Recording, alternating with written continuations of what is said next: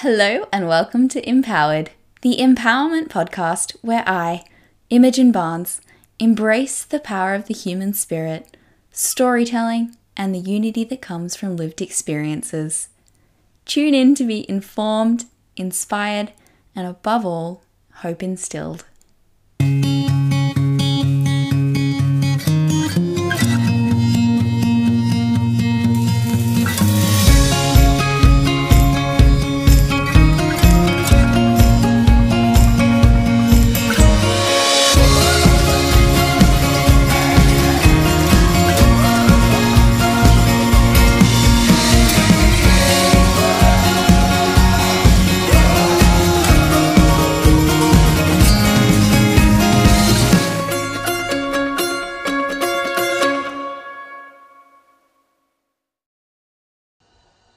Hello, my fabulous friends, and welcome back to Empowered. I don't even know if there are words to describe my fabulous guest this week. Honestly, I feel like the only description that does her spirit remotely any justice is to describe her as a sunshine personified. Jessie, so this week's guest of honor, is literally just that. Like, if a human being could be a sunshine, it would be Jessie. I've known Jess for years. We've actually connected via socials, years ago. She is known as Flourishing Jessie. You can find her under the handle at Flourishing Jessie. And I have had like the true privilege of watching her blossom and grow and just become the amazing person that she is today.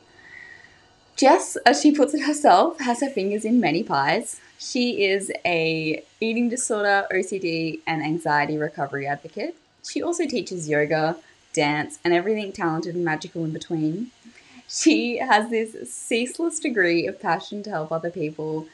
And if anyone is going to make you fall back in love with this gift we call life, it's Jess. Now, as usual, I'm going to apply a trigger warning to this episode because Jess and I do discuss eating disorders and mental health issues. So if those are topics that impede your peace in any way, please do feel free to click away and to protect your serenity.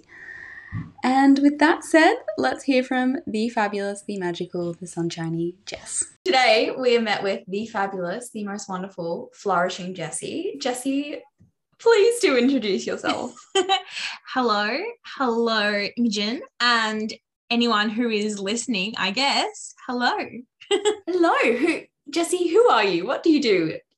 You're amazing, but let's hear about it. My name is Jessie, or some people call me Jess. I don't know, just whatever you feel. Whatever you're feeling on the day. I love that. Shake it up. Yeah. Yeah, shake it up. It's fine. What do I do? It's a hard question because I feel like I just try and do everything. Actually, you do. You are fierce. I don't know how you do as many things. You are maybe a time traveler. Maybe that's how you do it. Yeah, I don't know what happens. Maybe when I'm dreaming, things get done. I'm not really sure, but it's spectacular. You're a multitasker. At the moment, I teach dance, yoga, and Pilates, which I love. I'm also a mental health support worker, and I work also with Eating Disorders Victoria, which is really cool. And I'm studying. Just to throw that in there as well. Just to throw it in there, I'm studying my Cert 3 and 4 in fitness, because the fitness industry needs some change. So I'm going to try and do that. And love that. And just to top it off, as if I wasn't busy enough, I also started studying my diploma of community services to help with all of the mental health kind of stuff. Jessie, you are superhuman. That's the only explanation. Literally, you mustn't sleep. I mean, you're astonishing. Honestly, you are an incredible force of nature. Oh, thank you.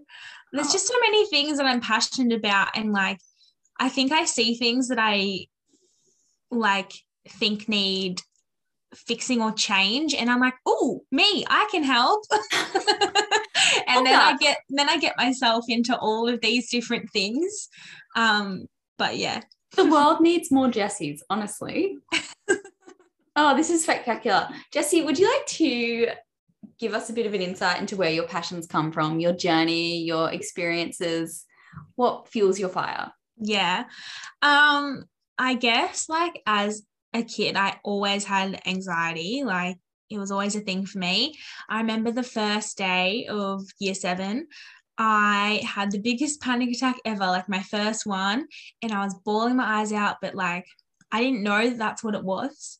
And I just was being like, my whole family was so confused, and I was getting sore stomachs every day of the holidays. As soon as I started school, like after the first week, my sore stomachs went away. I wasn't crying anymore, all that kind of stuff, because the anxiety went away because I realized it was all good. And that's when like I first realized that I have quite the anxiety, quite the anxious brain. And yeah, that's where it kind of like goes back to. But through high school, I managed pretty all right. But by the end of high school, I was just like not really managing as well. I was still having lots of fun, and I was like not being held back too much. But it was just that annoying little like niggly voice in your head that kind of just like says those annoying things to you. And I didn't know at the time, but I was getting like intrusive thoughts and things like that. But I was like, it's kind of embarrassing to admit. So I was just like pushing that one to the side. So it was all kind of going on. And then my eating disorder decided to start popping up. I mean, if anyone who's listening to this has done dancing before, I'm sure like you'll be able to relate, or you'll know someone who has, gone through like a similar thing. Like it's scarily and sadly really common. I think in like dancing and gymnastics is quite similar as well, all that kind of stuff. But I knew that I wanted to go to full-time dance. So I started training a lot more at my dance school. And they basically said, if you want to go to full-time dance, you're going to have to lose weight. I was such a normal size human. When I look back at photos now, oh my gosh, I just like want to tap my head because I was just like the most normal looking human, like did not need to lose weight at all. But that's when my eating disorder kind of kicked off. And everyone knew me as like the quote, like healthy person, which like isn't even a thing, but like, no, I understand. Oh yeah. Yeah. So, and I like took so much pride in that, which now looking back, I'm like, oh, so boring. Like just eat the birthday cake, like I missed out on so many good cakes. It's so sad. So sad. I understand that one. Yeah. Like, come on, girl. Life's too short. Life's way too short. Like if I could go back and just like taste all the cakes, I would be so happy. Yeah, I know. It's a waste. I understand that definitely. Like it's just, yeah, it's annoying.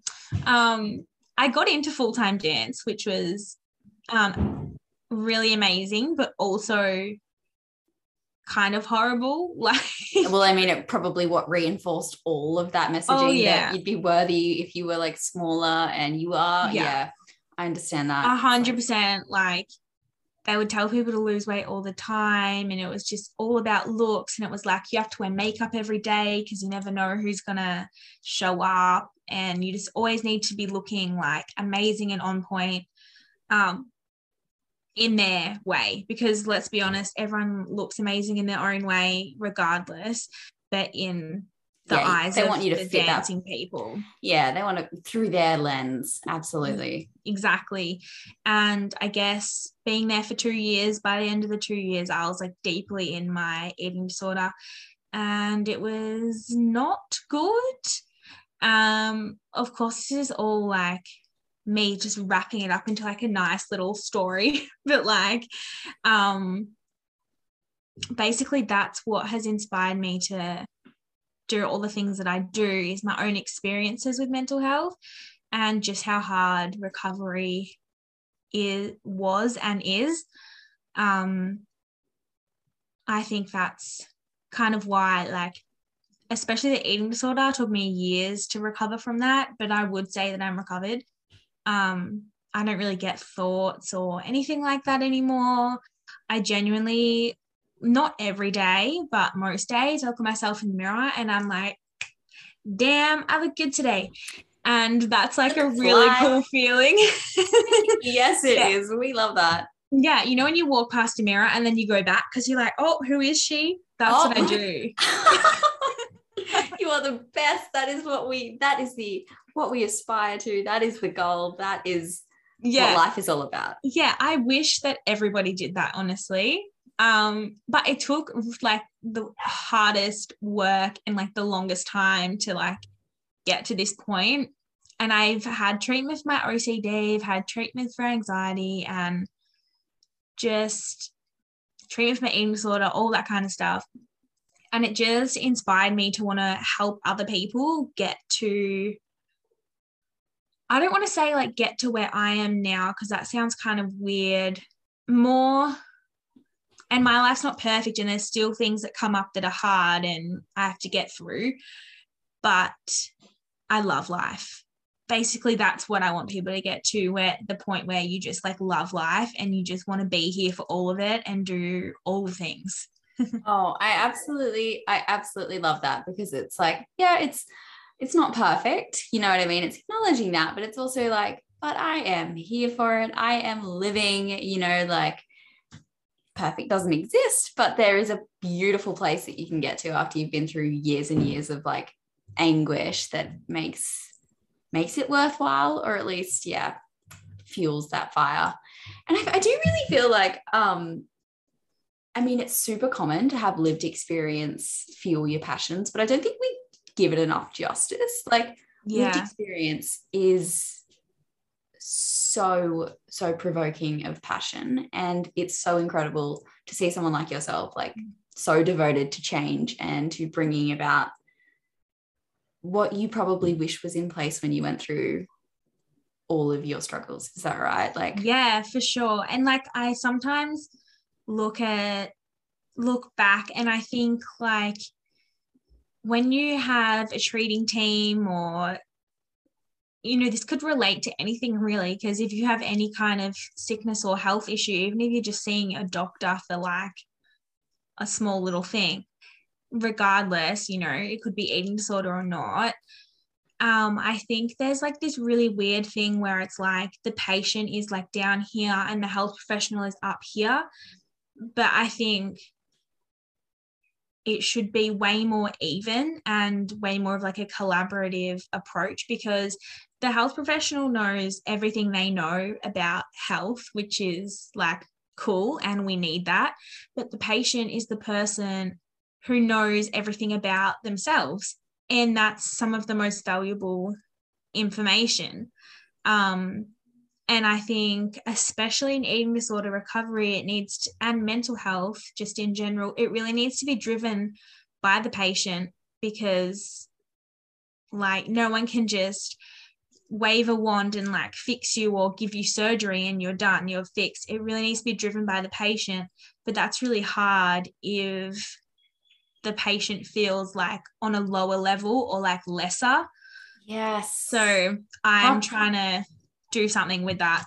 that is so profound. I think you absolutely hit the nail on the head. I feel like you can get in certain professional relationships with someone and feel that sense of inferiority as the patient, and that the healthcare worker is superior to you and what they say goes. But you're absolutely right. If you're not a active participant in your own rescue, then the rescue isn't going to be a success. You know, you need to be invested in it yourself. No one can recover for you. You have to, you know, you can have all the help in the world, but you really, really do have to be the one driving it.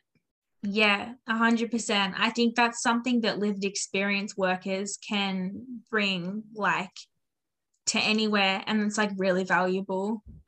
It's the most empowering thing ever to see someone who actually knows from experience what it's like, and they're not just telling you like reciting a medical textbook with statistics and the probability of you getting better. Yeah, because that's not really inspiring at the end of the day, is it? No, not really. Not at all. No.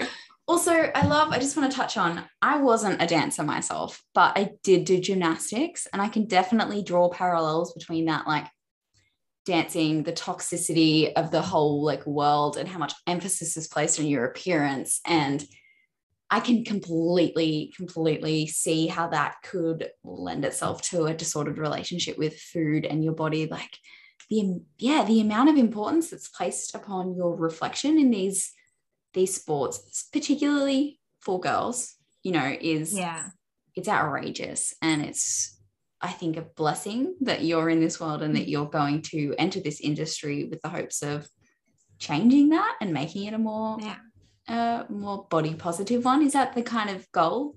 Yeah, I just want to, I don't know, like it's hard because sometimes you just want to shake people. It sounds really harsh, but you just want to shake them. You can't. I love it. I get that. Yes. Like that's not allowed. Unfortunately. Okay. Yeah. But I guess all you can do is like plant seeds for people. And if I kind of have like, what's that saying? If I have my fingers in all the pies. Yes, which you definitely do. Like I can just be planting seeds here, there, and everywhere. And it only takes like one person to like really go and think about that and then make changes themselves. It literally takes one person and then it spreads again and again and again.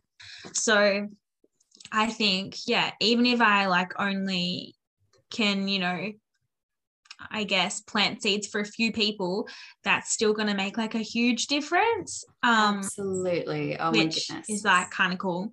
Which is spectacular. And it's what you're already doing. Like you have an Instagram account called Flourishing Jessie, and you are such a advocate. You're such an ally to anyone struggling with so many different things, with OCD, with eating disorders, with poor body image, with maybe like exercise, you know, problems with the motive behind exercise. And you're fierce, like you are a force of nature. You really do have your finger in so many pies. That is such a bizarre saying to say out loud, but when I said it, I was like, what?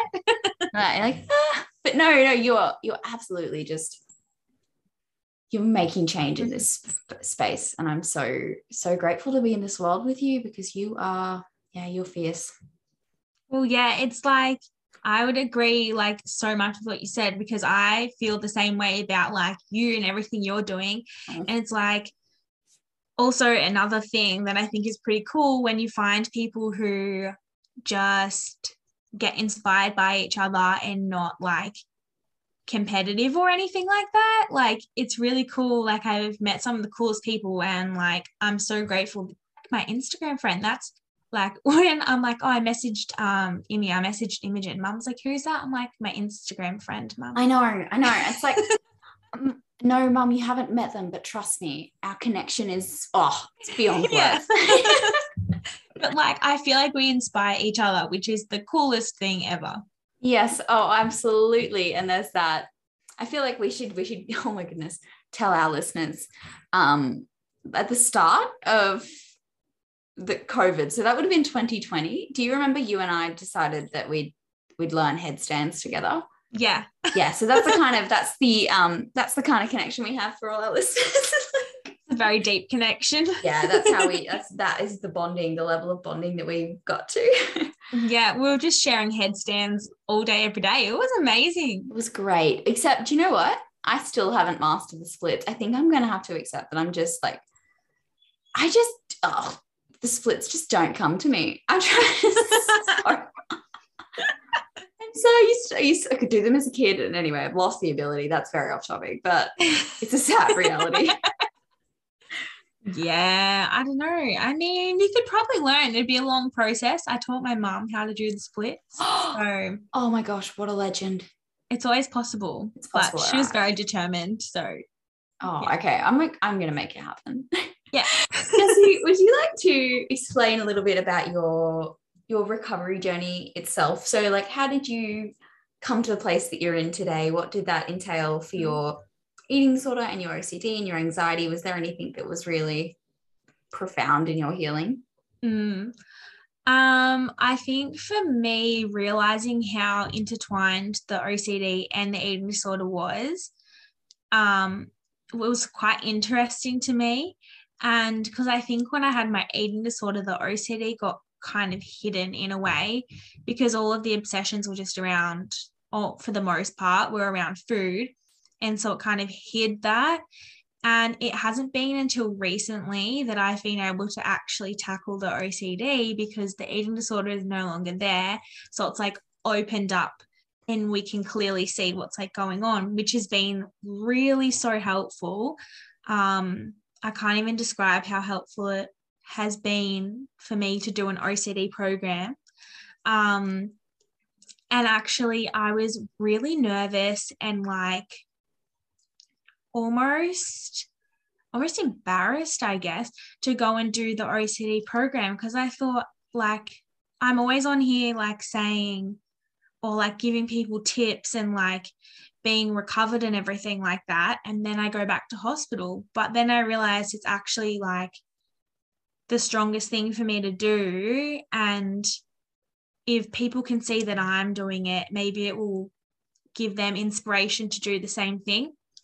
But with my eating disorder, I was in and out of hospital for quite some time because I didn't want to recover. You don't go to hospital and you're fixed. Yeah. Unfortunately, I so wish it was like that, but it's not. I think the first few times I was there, in my head, I literally said to myself, like, who cares? Like, you'll just go home and go back to what you were doing. It doesn't matter. And so, of course, I didn't really take on the information. I didn't really learn. Like, I didn't progress. But I think the moment for me where I really like clicked in my brain was I ended up in like the medical ward of a hospital, and I was surrounded by beautiful people, but elderly people. And I was just in a bed and a wheelchair crying every day. And I thought, this is just not the life. Like, this is not it. Like, this is beyond horrible and sad. And from then I was like, nah, I've got to do this. Like, I've really got to do this because this just sucks. And seeing my friends come and visit me, like, broke my heart, and my family, just seeing them come and visit me, I don't know, that just really broke me. Which I'm glad it did. Like, sounds horrible, but I'm so glad that that realization like hit me, because that was kind of like the start of me actually wanting to recover for myself. Of course, there was still ups and downs after that, like, for sure. But all of my admissions prior to that, I'd been like, nah, I'm just going to go back and into my eating disorder. I don't care. I don't want to recover. That's the weird thing about eating disorders, is like, often people don't, like, in a way you want to get better, but in a way you don't. But finally, once that clicked in my head that I wanted to do this, that's when everything started changing. It got harder before it got easier, but it was the most worth it thing that I have ever done in my whole entire life, was to like commit to recovering.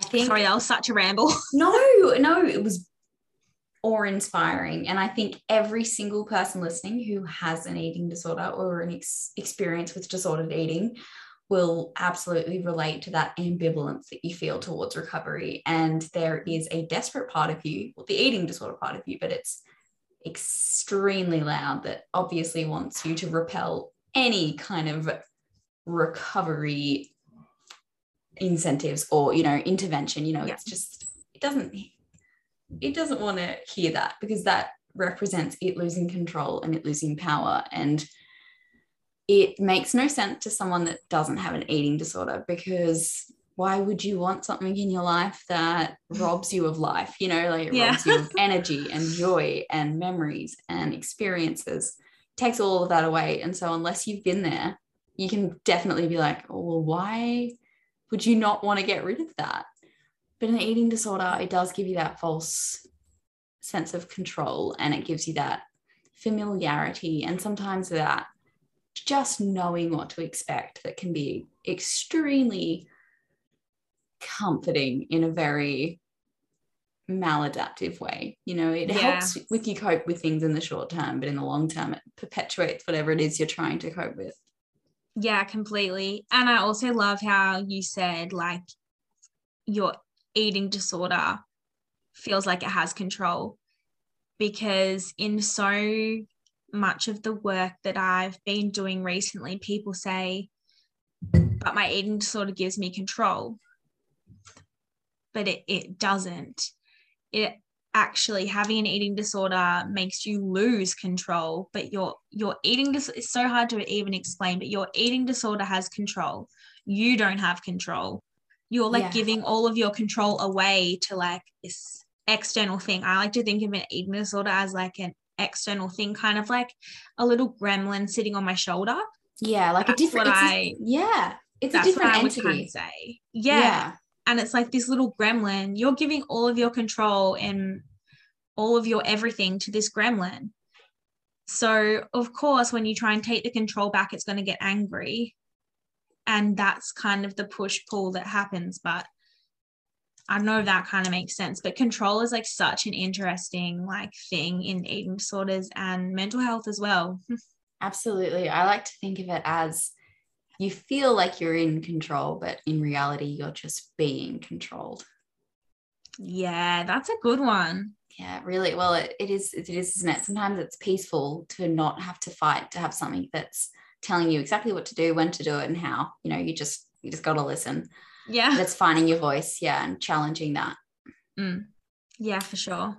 Do you mind me asking, Jessie, how your OCD manifests or manifested?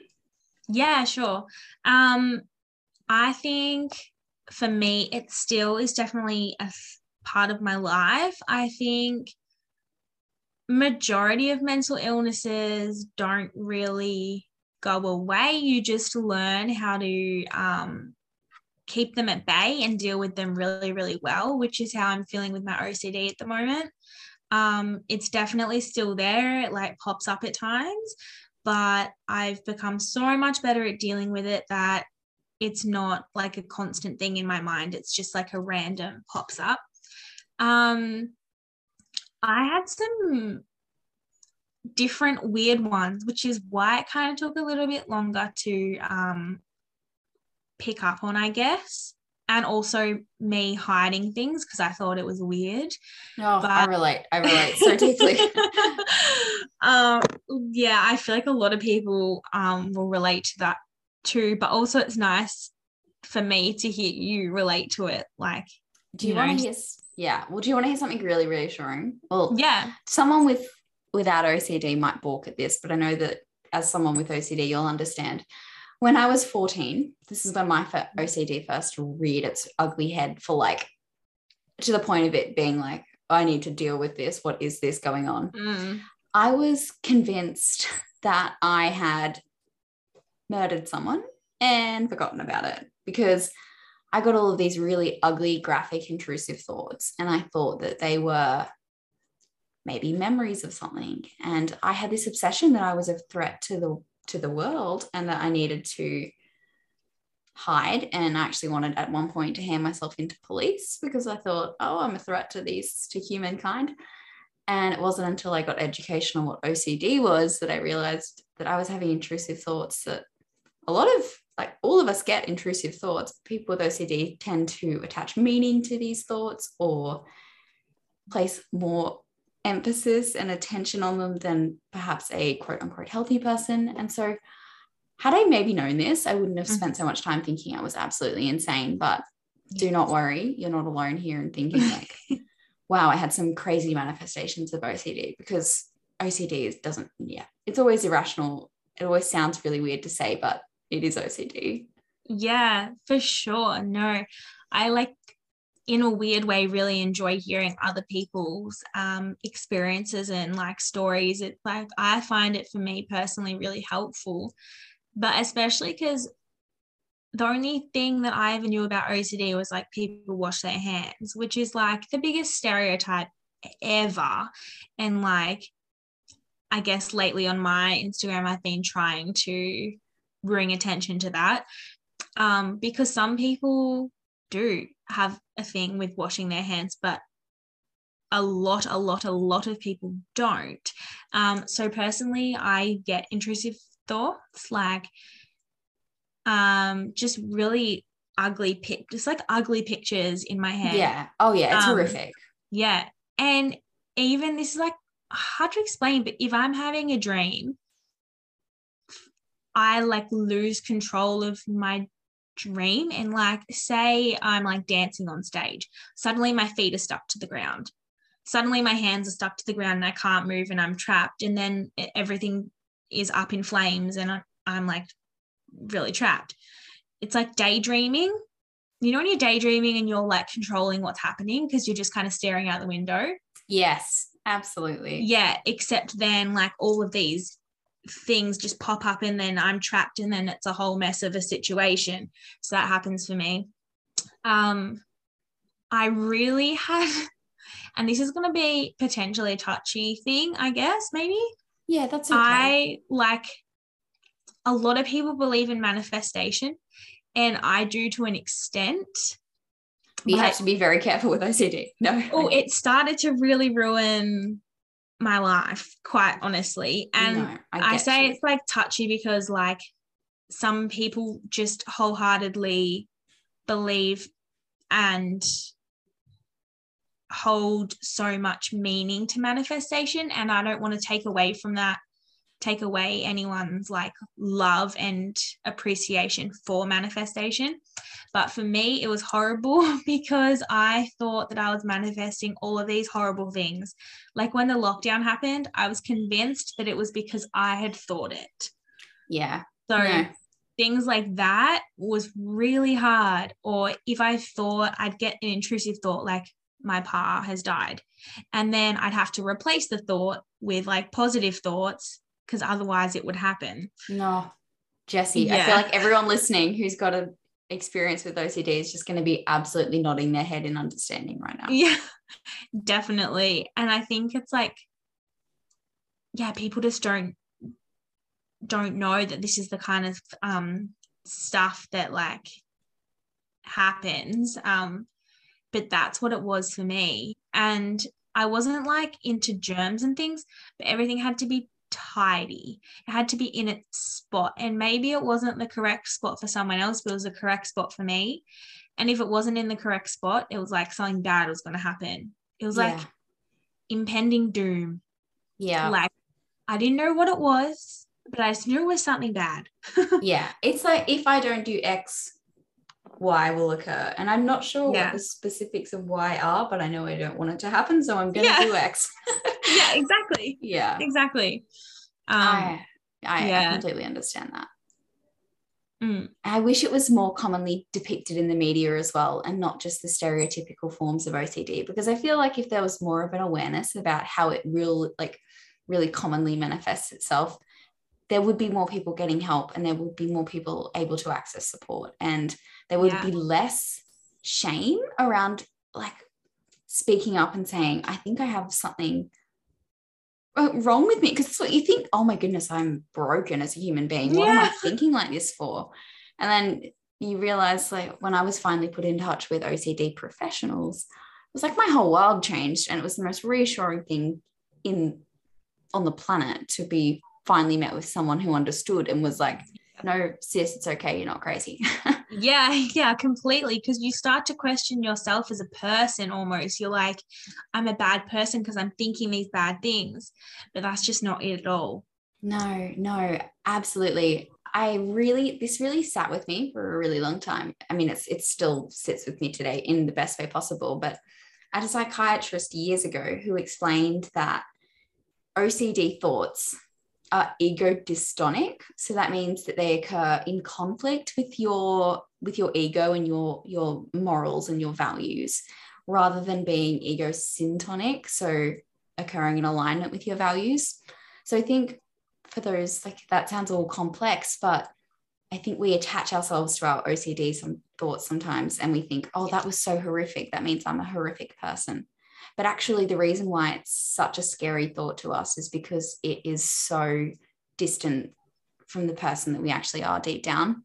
You know, it scares us because it's it's supposed to scare us, you know, not because we want it to happen. You know, you're having this awful thought because that's what your brain wants you to feel fear, not because it wants that thought to happen. Yeah, completely. Yeah, it's completely true. It's just it's a shame. Well, it's not a shame. It's a shame that the world doesn't understand this, but it's a blessing that there are people like you in it, making sure we rewrite the script of what it means to have OCD. I saw that post that you had up the other day on that phrase, oh my God, I'm so OCD. Yeah. Yeah, that one makes my blood boil. Yeah, it's said so often, and I was just sick of hearing it. So I was like, I'm going to post about it. And it's not like attacking anyone who's said it, because everyone has points in their life when they're less educated about topics. It's more just like, once you are educated, do something about it. That's like more the thing. But it is so aggravating, honestly aggravating, when people say, oh my God, I'm so OCD today. No, you're not. You know, because there's people out there who like spend their whole days suffering, and you know, just because you like tidied up one thing does not mean you have OCD, or you know, you don't want to invalidate someone else's struggle. Absolutely. Which is why it's so not okay, I personally think, anyway. Just because you don't want to invalidate people, and the people who are saying it aren't people who have OCD. That's the problem.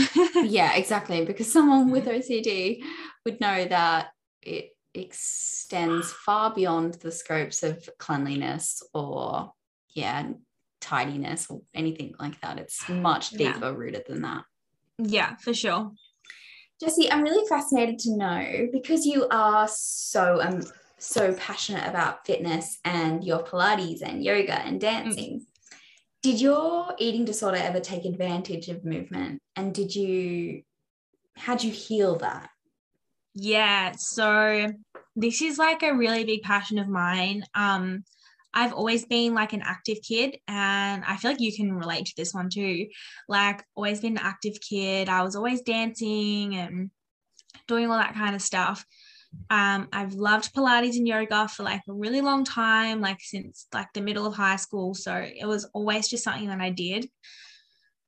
Unfortunately, my eating disorder definitely corrupted all of those things. I was, even in my very unwell states, trying to go to just as many classes as I could, and choosing the most intense classes, where usually I don't do that.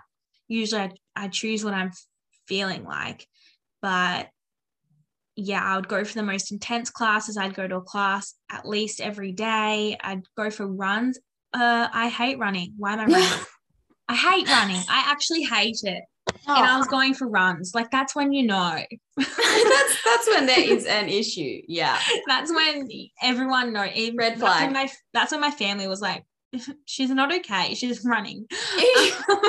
Jessie's red flag starts running. Yeah, literally. I took a break. My treatment team actually told me to take a break from exercise, and I did that. I honored it. I actually didn't exercise for like, I want to say like at least 1.5 years. At least. Good on you. That, for someone that's so passionate about what you do, that is a massive feat. And for anyone, that's a massive feat. Good on you. Yeah, thank you. And yeah, for anyone else who's done the same thing, like, I feel you. It's so hard. It was really hard. I think it's actually was one of the most important things that I did in my recovery, because not only did it allow my body to recover, it allowed me to heal my relationship with exercise, because I wasn't trying to do it all the time. But also it showed me that no matter what, my body is going to sit where it wants to sit. Because I wasn't exercising, but my weight wasn't going up and up and up and up and up. It was sitting in the same spot, not moving. But I wasn't exercising. Like I was just chilling out. So for me, that was a super important thing to realize, because now, like over the Christmas and New Year period, I didn't exercise at all. Not because of any real reason, but I was just busy and I was doing other things. But it's been so rewarding to learn that, because now I don't have to stress. You know, when people stress because they think, when am I going to work out? When am I going to fit in exercise? Well, now I know that I can leave it for a few weeks and my body's going to be fine. It knows exactly what to do. So for me, having that really big break from exercise showed me a lot of things, which was really, really helpful. I love that. I think a lot of people would be blown away to realize the actual disconnect that exists between movement and how your body looks. You know, it's actually not very intertwined. There's so many like toxic parts of society, like diet culture, the fitness a lot of the fitness industry, like they make them seem like we should exercise to produce a certain body type. But the reality is our bodies, for the most part, what they look like is determined by our genetics and not how we move them. And therefore we should be able to move them in a way that elicits joy and no other way. Like you shouldn't have to do running if you hate running. If you're Jessie and you hate running, you should not have to run. Oh, completely. And like you won't catch me. No. You won't catch me doing it. You won't catch me doing it at all. Exactly. And I think that's so amazing to have said, like there is like rest in itself is so demonized by so many, from so many different places in the, Oh yeah. You know how demonized rest is, but separating movement from how you look is so important. And I think taking time to, if you have an eating disorder or you have any kind of disordered relationship with movement, I feel like taking time away from it to exist without it and to realize that you can exist without it and you can be happy without it and your body is healthy without it. That just means that you get to spend the rest of your days moving in a way that is actually joyful rather than compulsive and awful and completely hideous. Because what's the point? Yeah. Like we've said before, life is too short. 100%. I only do movement that I enjoy.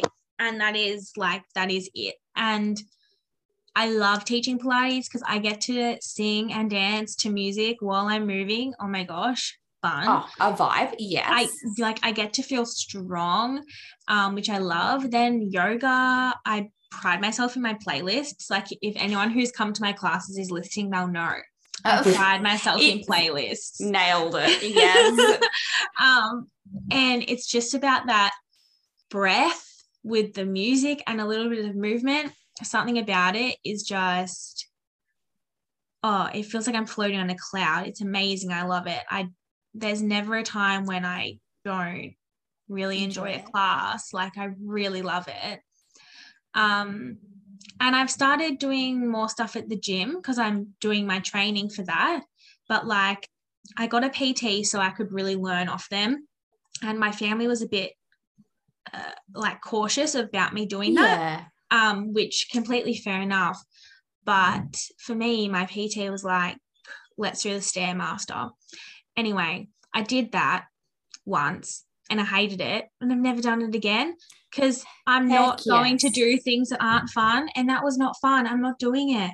No, I love that. And it's like, excuse me, no boundaries. I'm not doing something I don't enjoy. My life is too precious to spend doing something that is awful. Well, literally, that's what I think people don't understand about exercise. If it's not fun, I don't know why you're doing it. Like some things at the gym I love and I think are so fun, like a leg press. Oh my God, so fun. I actually find enjoyment from that. That Stairmaster, I was like, no, never again, never ever again. And I swear I haven't actually done it again because I know I hate it. I'm not doing it. No, I'm a bit sassy with that. I'm like, no. Oh, you're the best. I just want to say too, I completely relate. Do you know what I absolutely hate? I think I've done, like, count on one hand how many times I've tried to do it, but I tried to like hit workouts at one point because that's what was popular, and I hated every second. I was like, yeah, this sucks. I'm never doing this again. And like you, I'm actually quite stubborn in my decision. I am not going to do that. Thank you very much. I would. Yeah, no. Like, I love that. I love how we get all sassy about this. We're just like, no, I'm actually not doing it. But more people should be like that, because it's true. Your life is precious. And why would you waste your precious time doing something you don't even like? And what for? That's what you really got to ask yourself. Like, what for? Like, why are you doing this? Like, what's your reason?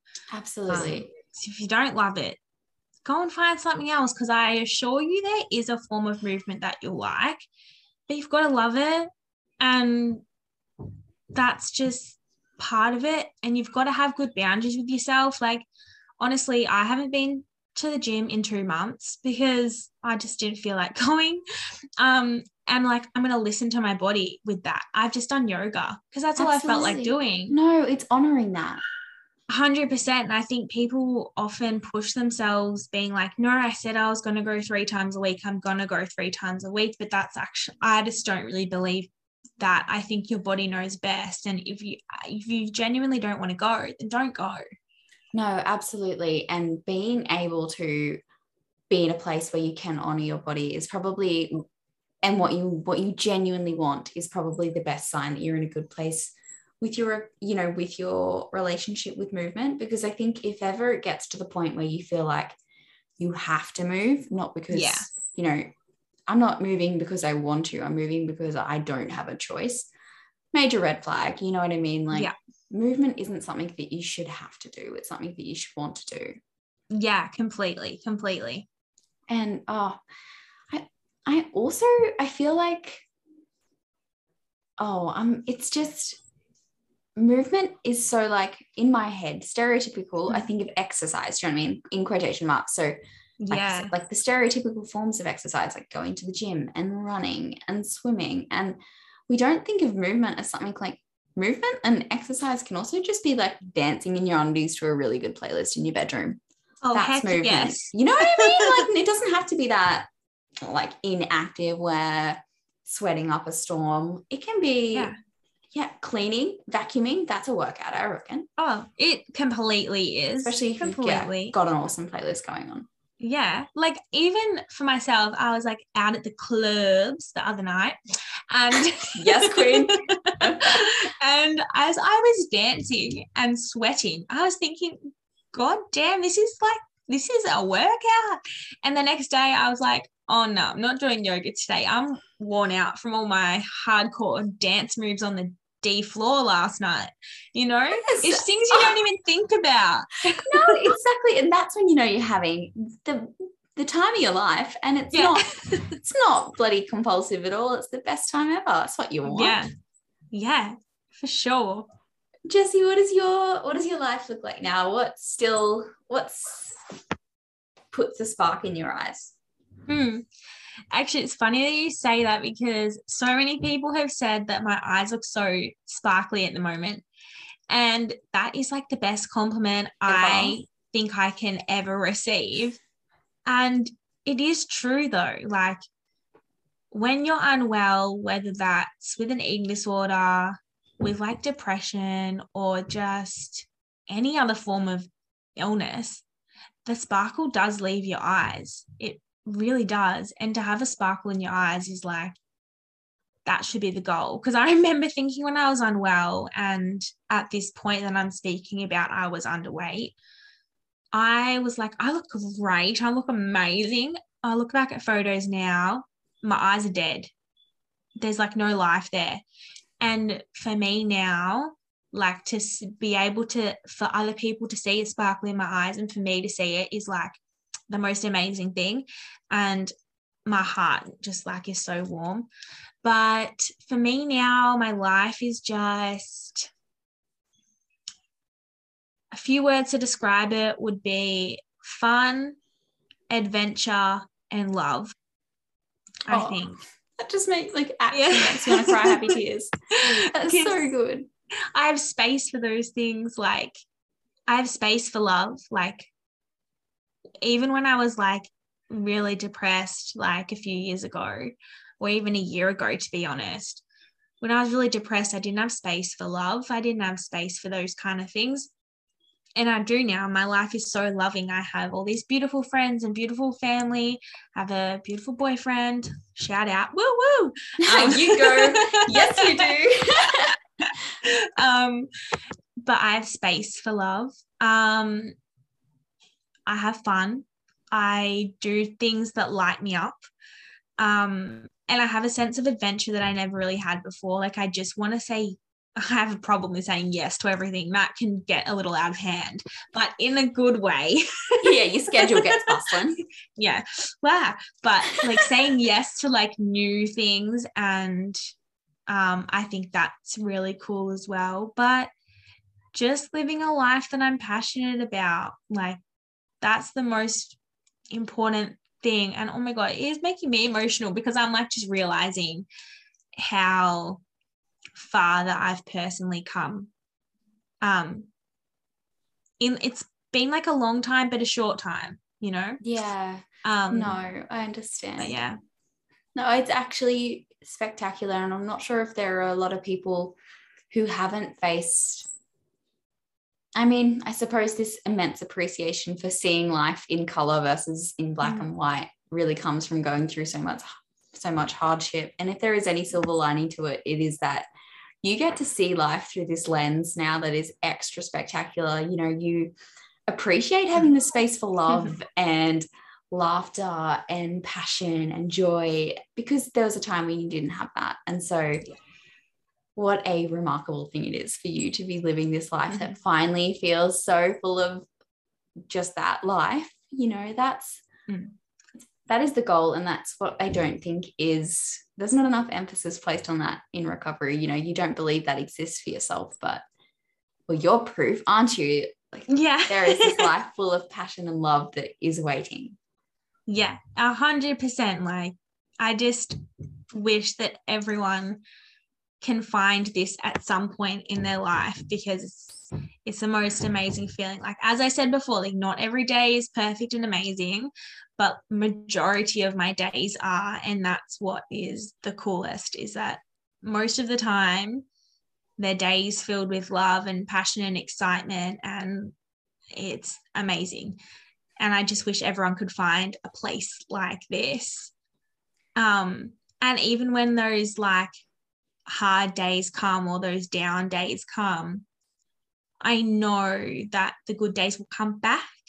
And so it makes those down days just that little bit easier as well. It doesn't feel like it's like this ongoing thing that never ends. I know it's going to end. Like, nothing is permanent, nothing is stagnant. So it's always going to keep moving and flowing, and the good day will come again.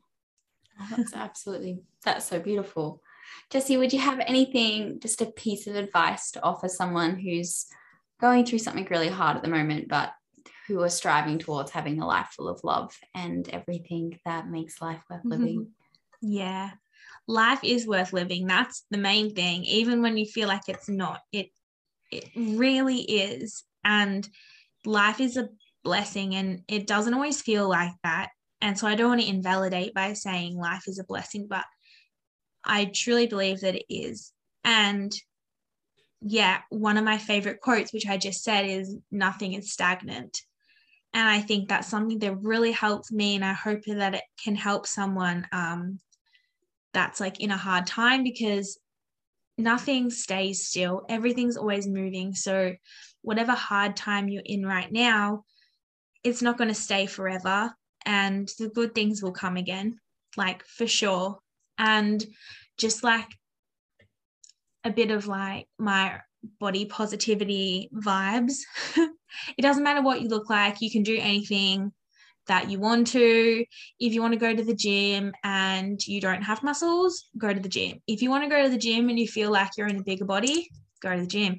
If you want to wear a bikini, I don't care what you look like, wear the bikini. If you want to wear a crop top, I don't care what you look like, wear the crop top. Like, whatever body you're in, do it. Do it. Live your life. Yeah. Oh, that's so spectacular. Jessie, where can our fabulous listeners find your fabulous self? Ooh, fun. I have an Instagram account which is Flourishing Jessie.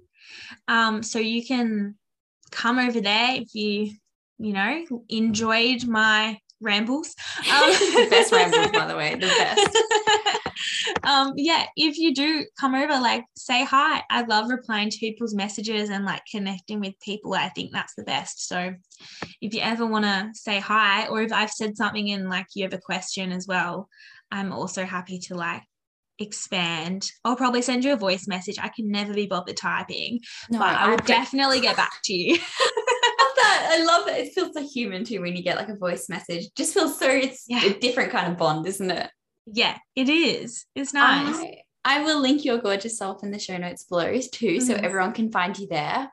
Jessie, it's been an actual honor to have you on the show. It's been the highlight of my whole week. I just feel so smiley. Thank you so much for being here, and thank you for being your absolutely remarkable self. No, thank you for having me. Oh.